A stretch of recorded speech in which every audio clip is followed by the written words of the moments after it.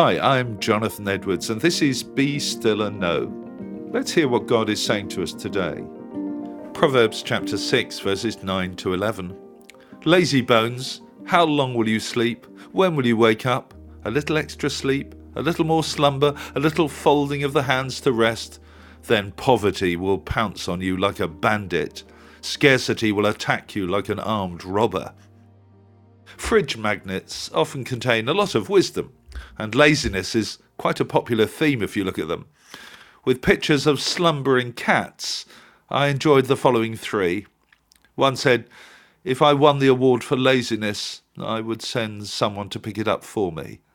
Another said, for some reason I feel tired tomorrow. And a third one said, I'm not lazy, I'm just highly motivated to do nothing. Well, you've got the point. Laziness is a common experience and always has been. The writer of Proverbs wrote about it on a number of occasions and clearly feared it. Without the support of a welfare state or a supportive family, a lazy person would soon starve. It was as simple as that. The problem with the lazy person is that they never get round to doing anything. They find their bed too attractive. Later on in the book of Proverbs, the writer describes the way in which a lazy person is anchored to their bed. He writes, as a door swings back and forth on its hinges, so the lazy person turns over in bed. They live in a dream world, failing to face up to the challenges and yet thinking of themselves as incredibly wise. The Apostle Paul ran into the problem of laziness in the church in Thessalonica. What was particularly infuriating to Paul was that they gave a spiritual reason for being idle. They were so convinced of the imminent return of Jesus that they gave up their daily work. But Paul would have none of it. True, Jesus might return at any time, but God wants us to be busily engaged in his work. Paul pointed out that he'd been working hard day and night in his ministry and was very harsh in his attitude to those who tried to avoid work. He said that those who are unwilling to work should not eat. He also urged the Thessalonian Christians to keep away from idle people because he was so fearful of their influence. Whether or not laziness is a problem for you, be sure of this.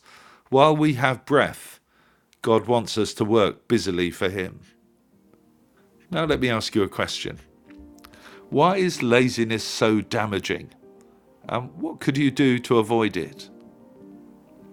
And now let me pray with you. Loving God, thank you for the work that you've asked us to do. Help us to do it with enthusiasm and energy.